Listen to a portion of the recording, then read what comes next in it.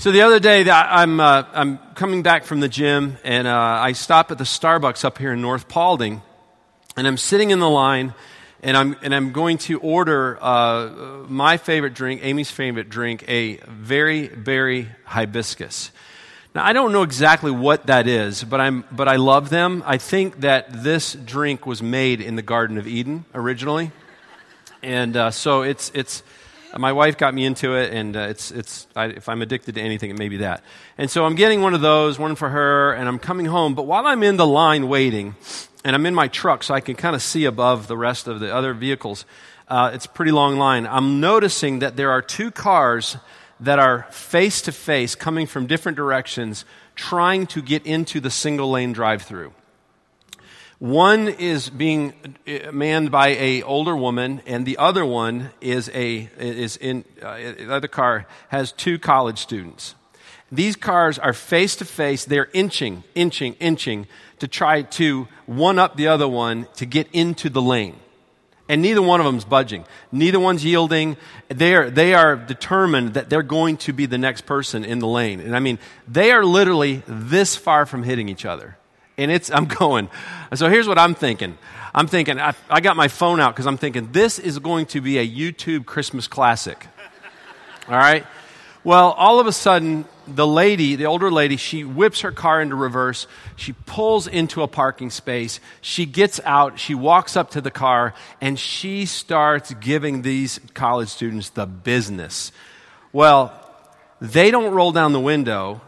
They turn their head like this and don't even look at her. And she is just going off on them. She walks away. She comes back. She's got more to say. They're not and the more that they blow her off, the madder she is getting. And I'm just thinking, this is crazy. It is just, it's crazy. And again, I'm just getting ready to film this whole thing because I have no idea what's happening next. Now, the whole time I'm sitting here thinking, I want to get out of my car, which I didn't. I want to get out of my truck, and I want to say to these college students, and I want to say to this lady, hey, do you not know that it's Christmas? Do you not know that it's actually the most wonderful time of the year? It is peace on earth, goodwill towards men. Chill out. But as I'm watching this event unfold, you know what? In my mind also, I'm realizing, you know what? This is just really a little micro picture of the times that we've been in. Christmas, for a lot of people is stressful anyways, but this has been a very challenging year for the people that live in this nation. Wouldn't you agree with me? I mean, together we've been through a very divisive presidential election. We have watched this election expose just how divided we are as a nation in almost every area you can imagine. We've been through a year of shootings and riots and protesting that is still going on. We have, in the last month or so, we've seen historic flooding in Louisiana, or I think it was over the summer. People lost everything. And now, just this last few weeks, we've seen destructive wildfires just burned down acres and acres and acres of Tennessee and into Gatlinburg, and 14 people lost their lives. So when you take all of that into account, here I am in my little Starbucks moment. People are a bit uptight. Times are a little tense. Folks are a little on edge. They want their place in line. Things have been a little bit dark. And there are a lot of people who are going into this Christmas season truly feeling like, you know what? When it's all said and done, things are not well in the world. Well, if that's how you're feeling a little bit this morning, I want everyone just to take a deep breath. And I want you just to relax, because Christmas is a reminder that over 2,000 years ago, God sent His Son Jesus into the world to be a light that would guide us through the dark times that we would face, whether it was a nation or whether it was personally, whatever it is that we're going through. So no matter how dark things may seem in our community, in our country, in our world, in the Starbucks line, and no matter what kind of darkness you may be personally going through, and I know several of you, so many of you are going through some dark moments right now, whether it's through health issues or a marital issue or something you're facing with your kid, listen, I want you to know that because of Jesus, all is still well, all is still bright.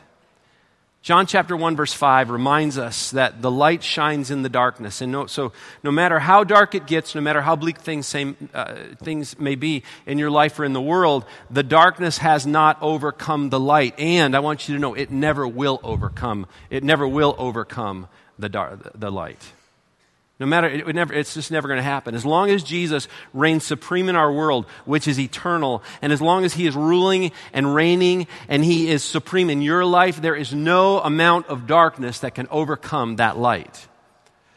Well, there's a passage of Scripture that I want you to turn to this morning that I believe speaks very powerfully into this truth about Jesus. It speaks very powerfully, I think, into this time that we are in right now as a nation, and it speaks into whatever darkness you may be experiencing in your life this morning. So with your Bibles in hand, I want you to turn to the book of Hebrews. And if you don't have a Bible, we're going to show the verses on screen.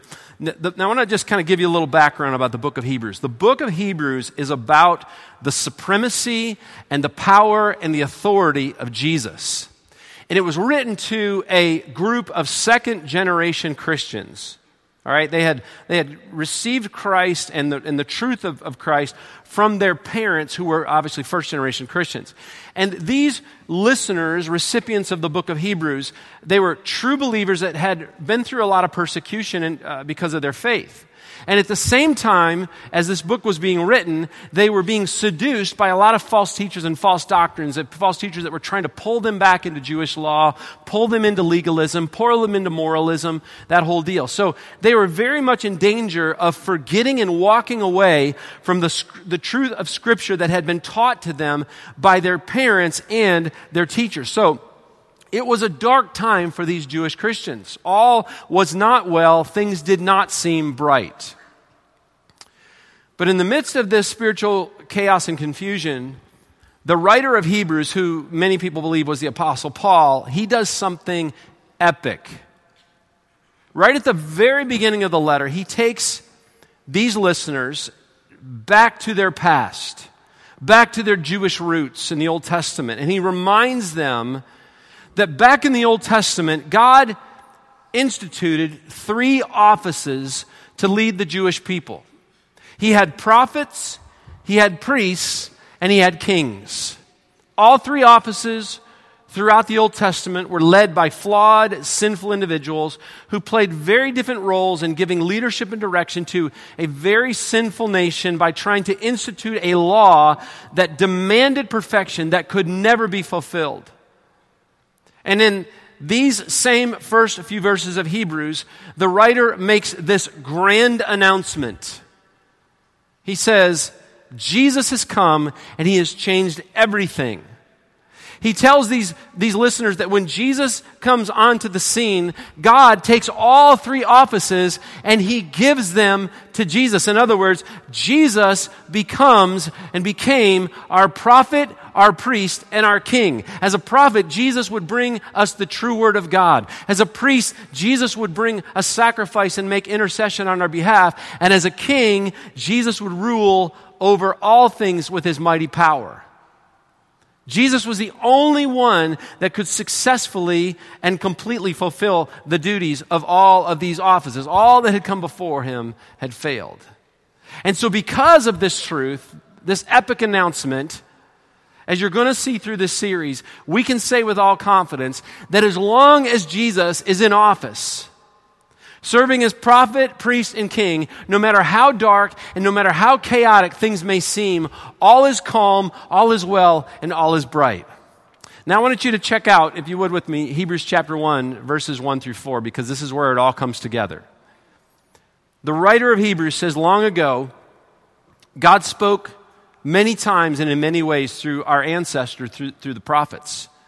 And now in these final days, he has spoken to us through his Son. There's your prophet. God promised everything to the Son as an inheritance, and through the Son, he created the universe. The Son radiates God's own glory. In other words, all is bright.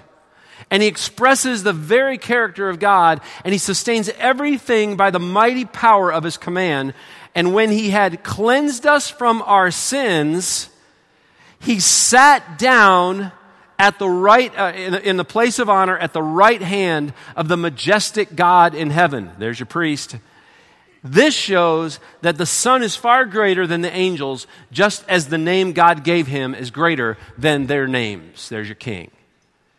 Go over to Revelation chapter 1, verse 5. The Apostle John writes this: Jesus Christ, the faithful witness. There's your prophet. The firstborn of the dead.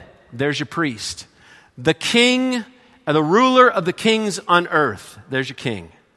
Now, you look at all of that, and I'm sure, I promise you probably have never heard any of this during Christmas time, and you may be asking yourself, why is this so important? Why do I need a prophet, priest, and king? Well, we're going to answer that question over the next few weeks, but I want to take this morning, and I want to talk about why God sent Jesus to be a prophet. Now, before I do that, let's talk about what a prophet is. What exactly is a prophet? Well, a prophet is someone who is sent by God to speak for God and to communicate to people the truth that God wants them to know. Let me say that again. A prophet is someone who is sent by God to speak for God and to communicate to people the truth that God wants them to know. In the Old Testament, prophets were individuals who had a very clear purpose.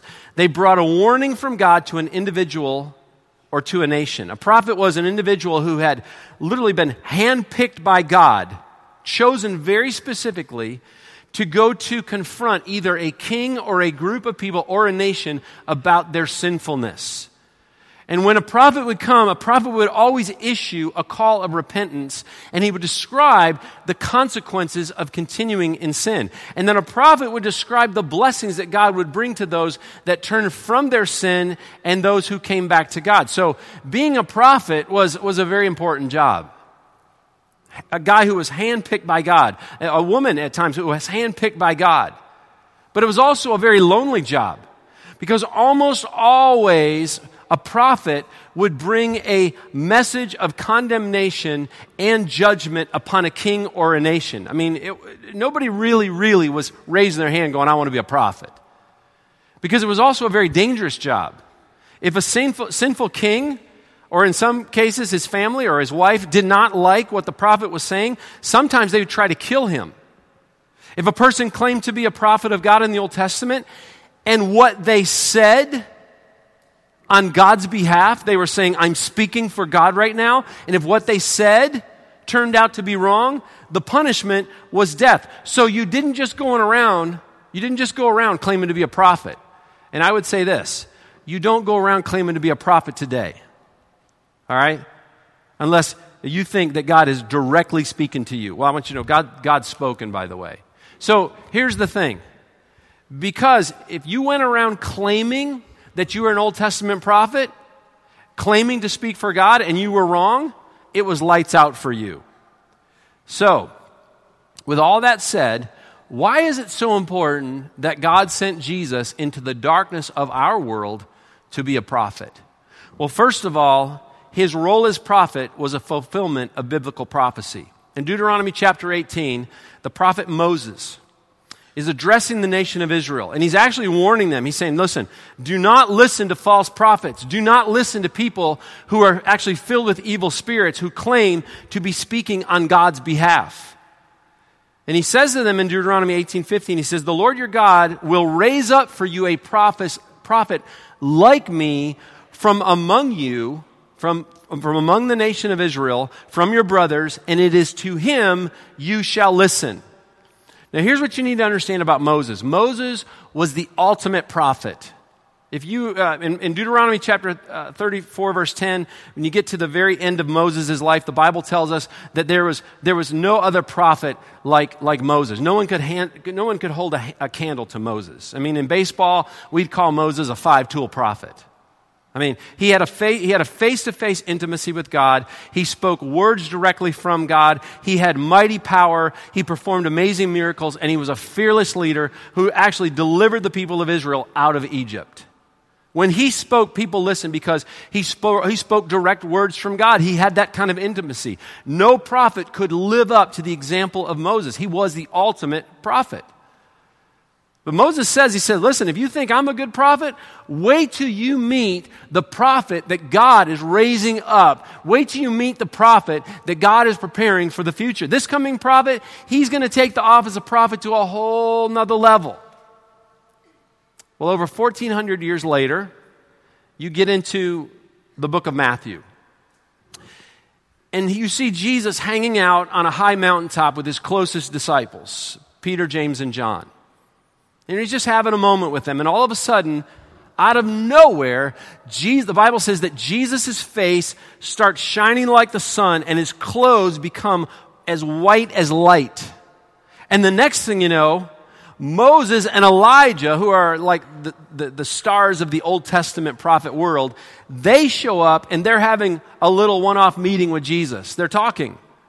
And then if things couldn't just get any better, God the Father shows up in a bright cloud and he makes an announcement to Peter, James, and John. Matthew 17:5, he says, "This is my beloved Son with whom I am well pleased." And then he says, "Listen to him." In other words, the prophet that Moses promised over 1,400 years ago, he is now here. Jesus is the fulfillment of that prophecy. He is the prophet that Moses was talking about in Deuteronomy chapter 18.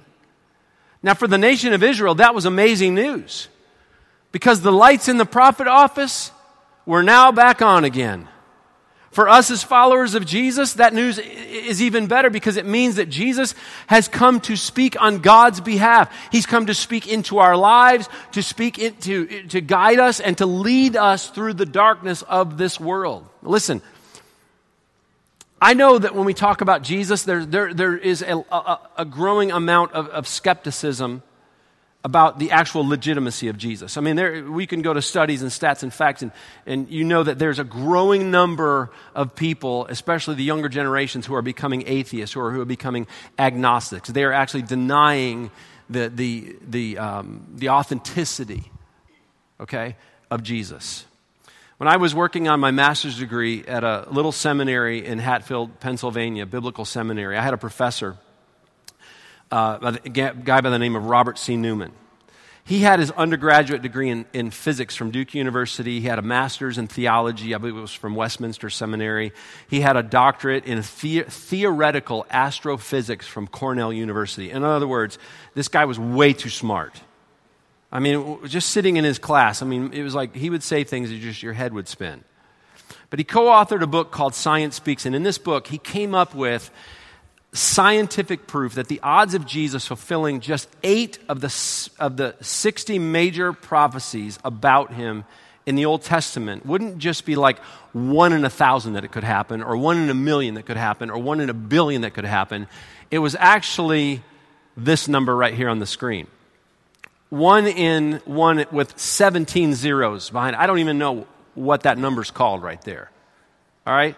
But he said, listen, if you had that many silver coins, you could cover the entire state of Texas in coins 2 feet deep.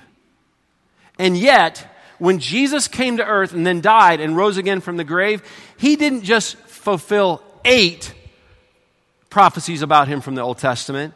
He fulfilled all of them. 60 major prophecies and 270 prophecies that were actually a result of his life.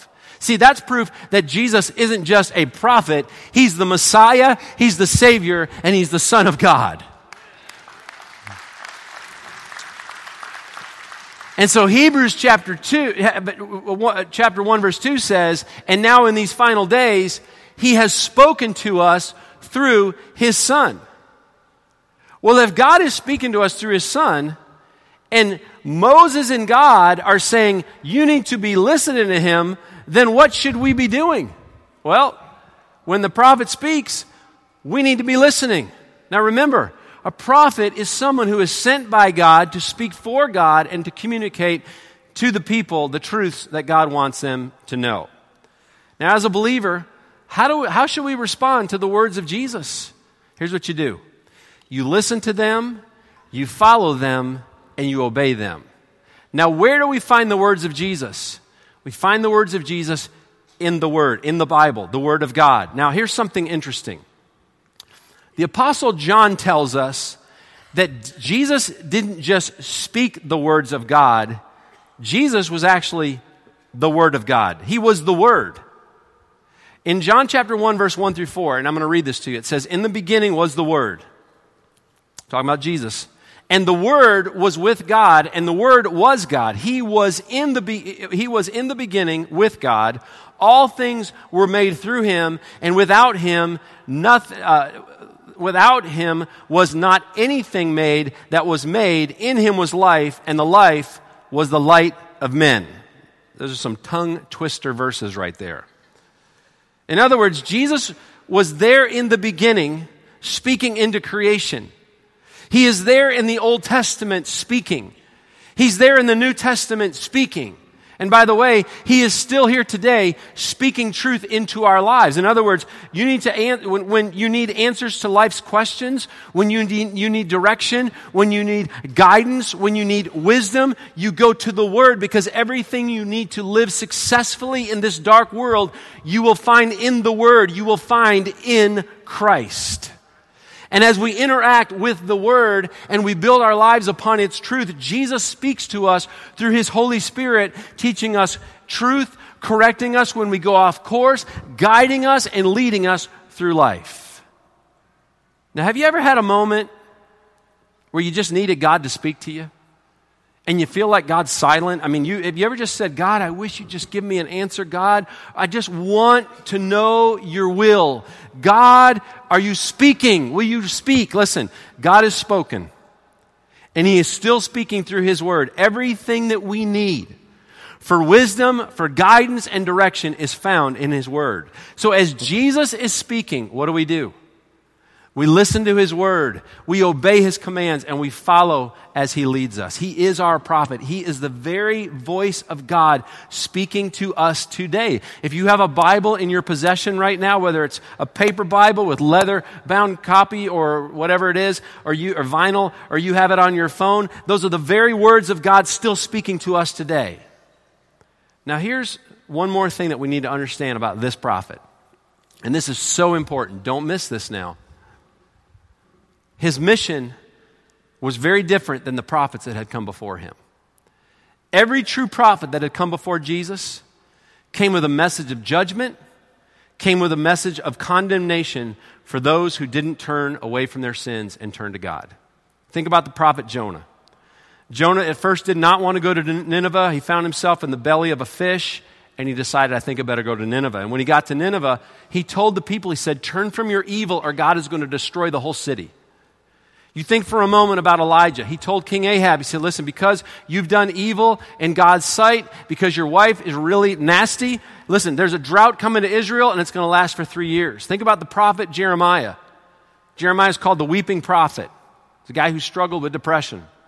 He had to tell King Jehoiakim that because of his evil ways, God was going to cause the Jewish people to be slaves to Nebuchadnezzar and the Babylonians and then eventually the Persians for 70 years. Prophet after prophet after prophet came with a message of condemnation and judgment. But Jesus changed the game. Jesus came with a message of grace and salvation. John chapter 3 verse 16 says this, "For God so loved the world that He gave His only Son, that whoever believes in Him should not perish, but have eternal life. For God did not send His Son into the world to condemn the world, but in order that the world might be saved through Him." Now what in the world, what caused God to change the way He operated with mankind at this moment? Listen, in His grace and because of His love for us, God didn't just send another prophet.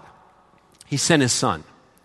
He sent His Son not to come to us to put wrath upon us or condemnation, but to actually save us from our sins. God actually took all of His wrath, He took all of His condemnation, He took all of His judgment, and instead of pouring it upon us, He poured it upon Jesus when Jesus went to the cross.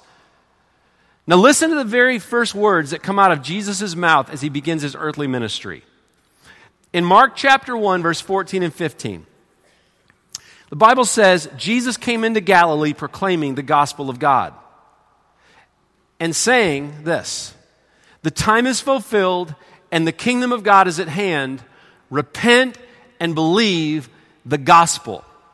Now, I want you to think about what Jesus is saying here for just a moment. He starts off by making two declarations. First of all, he says this, the time is fulfilled. In other words, everything that the Old Testament was pointing towards about a coming Messiah, a coming Savior, has now been fulfilled. I'm the fulfillment. Jesus is the fulfillment. He is the Messiah. He's the Savior that the Jews have been waiting for. And then Jesus says this, the kingdom of God is at hand. And the only way to become part of this kingdom is to listen to his words and to do what he says. Now, what does he say? He says what a prophet would say. What a prophet said in the Old Testament. He says, repent and believe in the gospel. Now, this was not a message of condemnation. This was actually good news. What was Jesus offering? He was offering grace and forgiveness and salvation. Let me explain this to you for just a moment. Jesus says, repent. Now, to repent means to literally change your mind. Change your mind about what? Change your mind about the fact that you cannot save yourself from your sins. Change your mind that your good works can make things right between you and God. Change your mind that because you were born into a Christian family that somehow you think that you're a Christian. Change your mind that you may not believe that you are that you're not a savior in need of you're not a sinner in need of a savior. He says, repent, change your mind about all of these things that you think are going to save you from your sin and eternity in hell. And then he says, believe. What in the world does that mean? Believe the truth of the gospel. Here's the truth of the gospel. We are all sinners in desperate need of a Savior. We come into this world condemned to death and hell because of sin. Our sin created eternal separation between us and God. We actually come into this world as God's enemies, the Bible tells us. And there is nothing we can do in our own power to change that, to actually make things right between us and God. But in God's economy, a sacrifice for sin has to be made. If you look in the Old Testament, the priest, he had to make sacrifice after sacrifice after sacrifice. A lot of animals died, a lot of blood was shed trying to cover our sin. But nothing could get the job done because sin ultimately demanded a once and for all perfect sacrifice. So because of his love for us, God sends the only perfect sacrifice into the world to pay for our sins once and for all. His name was Jesus. He was God's very own Son. Jesus was sent to earth to reveal to us how much the Father loves us. And then he actually showed us his love when Jesus laid down his life for our sins. He took our punishment upon himself. He endured God's wrath, God's judgment for sin that was reserved for us. He conquered sin on the cross. And then he rose from the dead 3 days later. And when he did that, he declared victory over not just physical death, but spiritual death as well. And as a result, salvation and eternal life is available to every man, every woman, every student, every child who will place their faith and their trust alone in Jesus Christ to be their personal Savior. And so Jesus, that's good news. And so Jesus says this, listen, repent and believe. Change your mind about how you thought that you were going to get to heaven, about how you thought you were going to make things right between you and God, and turn from your sin and receive Jesus as personal Savior. Here's how the Bible describes it in Ephesians chapter 2, verse 8 and 9. God saved you by his grace when you believed. And you can't take credit for this. It is a gift from God. Salvation is not a reward for the good things we have done, so none of us can boast about it. What a word. What a word of grace. In these final days, the Bible says that God is still speaking to us through his Son. And his words are clear. He says, listen to him. Now, I cannot close this off without just giving a little prophetic warning, okay? In the book of Acts chapter 3, the Holy Spirit has come on the scene in chapter 2. The church has started. Thousands of people are coming to Christ. Peter, John, everyone's been filled with the Holy Spirit, and now all of a sudden they're speaking in the middle of these huge crowds in Acts chapter 3, and the Bible says that Peter and John have boldness, the boldness of the Holy Spirit that they didn't have before. And Peter begins to speak. And as he's speaking, he is reminding all of the Jewish people and the leaders, the Sanhedrin, the Sadducees, the Pharisees, they're all there listening. He reminds them of their Old Testament history. How God had delivered them out of Egypt through Moses. How God, just walking through their history, all pointing to Jesus. And then he says this in Acts 3:22. He says, Moses said, the Lord God will raise up for you a prophet like me from your brothers. He's quoting Deuteronomy 18:15. You shall listen to him in whatever he tells you to do. And then Peter says this, and it shall be that every soul who does not listen to that prophet shall be destroyed from the people. In other words, the Bible says that if we refuse to listen to this prophet and his offer of eternal life, he doesn't condemn us. He took all that condemnation and judgment upon himself on the cross. Instead, the Bible says when we refuse to listen to this prophet, we actually condemn ourselves. We condemn ourselves. By choosing to reject Jesus' gift of salvation, we condemn ourselves to continue to be cut off from God, and we choose a future in an eternal place called hell. Well, this morning, here's the good news. God offers you forgiveness.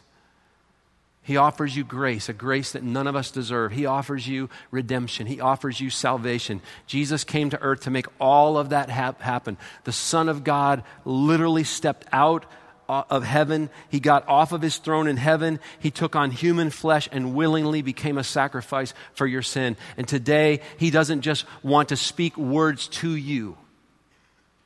As you listen while he speaks, he wants you to have a relationship with him. Imagine that. Jesus, he doesn't want to just command you. He doesn't want to just constantly pour words on you. No, he says, as you listen to me, as we talk, as you obey me, as you follow me, I want to have a relationship with you. What an amazing offer of grace. I want you right now, if you would, I want you just to bow your head for just a moment and close your eyes. Because as you've listened to God's word, I want you to know that the prophet is still speaking. And his words are clear. He says, listen. Moses said, listen to this. God says, this is my son, listen to this. And Jesus says, repent and believe. Change your mind and believe that Jesus is the Son of God who has come to give his life as a sacrifice for your sin. He's the one that if you put your faith and trust in him, not only offers life eternal here on this earth, but a future with him in heaven. If that's where you are today, you need to respond to that message. I want you to pray with me at this very moment. Just say, oh Lord, I'm listening. And now I'm coming to you in response to those words. I change my mind about how I thought I was getting to heaven. I repent. I realize that there's nothing that I can do. I can't do it to make things right between me and you. Sin has separated me from you, Lord. I don't want to be an enemy of yours for another day. And so I believe that Jesus is the Son of God. I believe that he came to earth. I believe that he took on the form of a man. I believe that he went to a cross. He took all my sin upon him. All of the wrath, the judgment, the condemnation he took that was reserved for me, he took it all upon himself. He did that for me. Then he went to the grave. And he rose 3 days later. And when he did, he conquered death. Physical death and spiritual death. And Lord, because of that, I place every bit of my faith and every bit of my trust in Jesus Christ. And Lord, the salvation that you offer to man, I receive it right now personally. Lord, I say yes to your free gift that's been offered by grace, which I don't deserve. I say yes to it. And I receive Jesus Christ at this very moment to be my personal Lord and Savior. If you just prayed that with me, here's what I want you to do. Head still bowed. Fill out your Get Connected card. Take it to the help center. Give it to them. Let us know you made that decision. We want to follow up with you on the most important decision you've ever made in your life. Now, I want you to look at me for just a moment. In just a moment, we're going to take our gift offering. God just has allowed us to do amazing things through this gift offering over the years. And we believe that he's going to do the same thing this year. I want to tell you why it's so important to me that almost at the end of every service, I'm not going to say 100%, but almost at the end of every service, we give you an opportunity to put your faith and trust in Jesus Christ. This past week, Amy and I were in the state of Michigan doing a retreat, couples retreat for a bunch of church planners in the state of Michigan. And if you don't know, I'm from Michigan. My parents are from Michigan. And when I was 10 years old, I grew up in a family where my parents, early on in my life, my dad was not a Christian, my mom was. My mom took us to church, my brother Kevin and I. My dad didn't go to church. Matter of fact, my dad didn't like Christians. Didn't like Christians, didn't like church, and he really didn't like pastors. And in 1975, my mom filed for divorce. And my dad, he was a heavy drinker. Part of it was just the fighting that went on in our family. And so my mom switched churches. She took Kevin and I to another church in hopes that maybe she could get my dad to come to church. And this pastor from Texas who was pastoring this church in Michigan, just a man's man, took an interest in my dad. And my parents started going to marriage counseling with this pastor.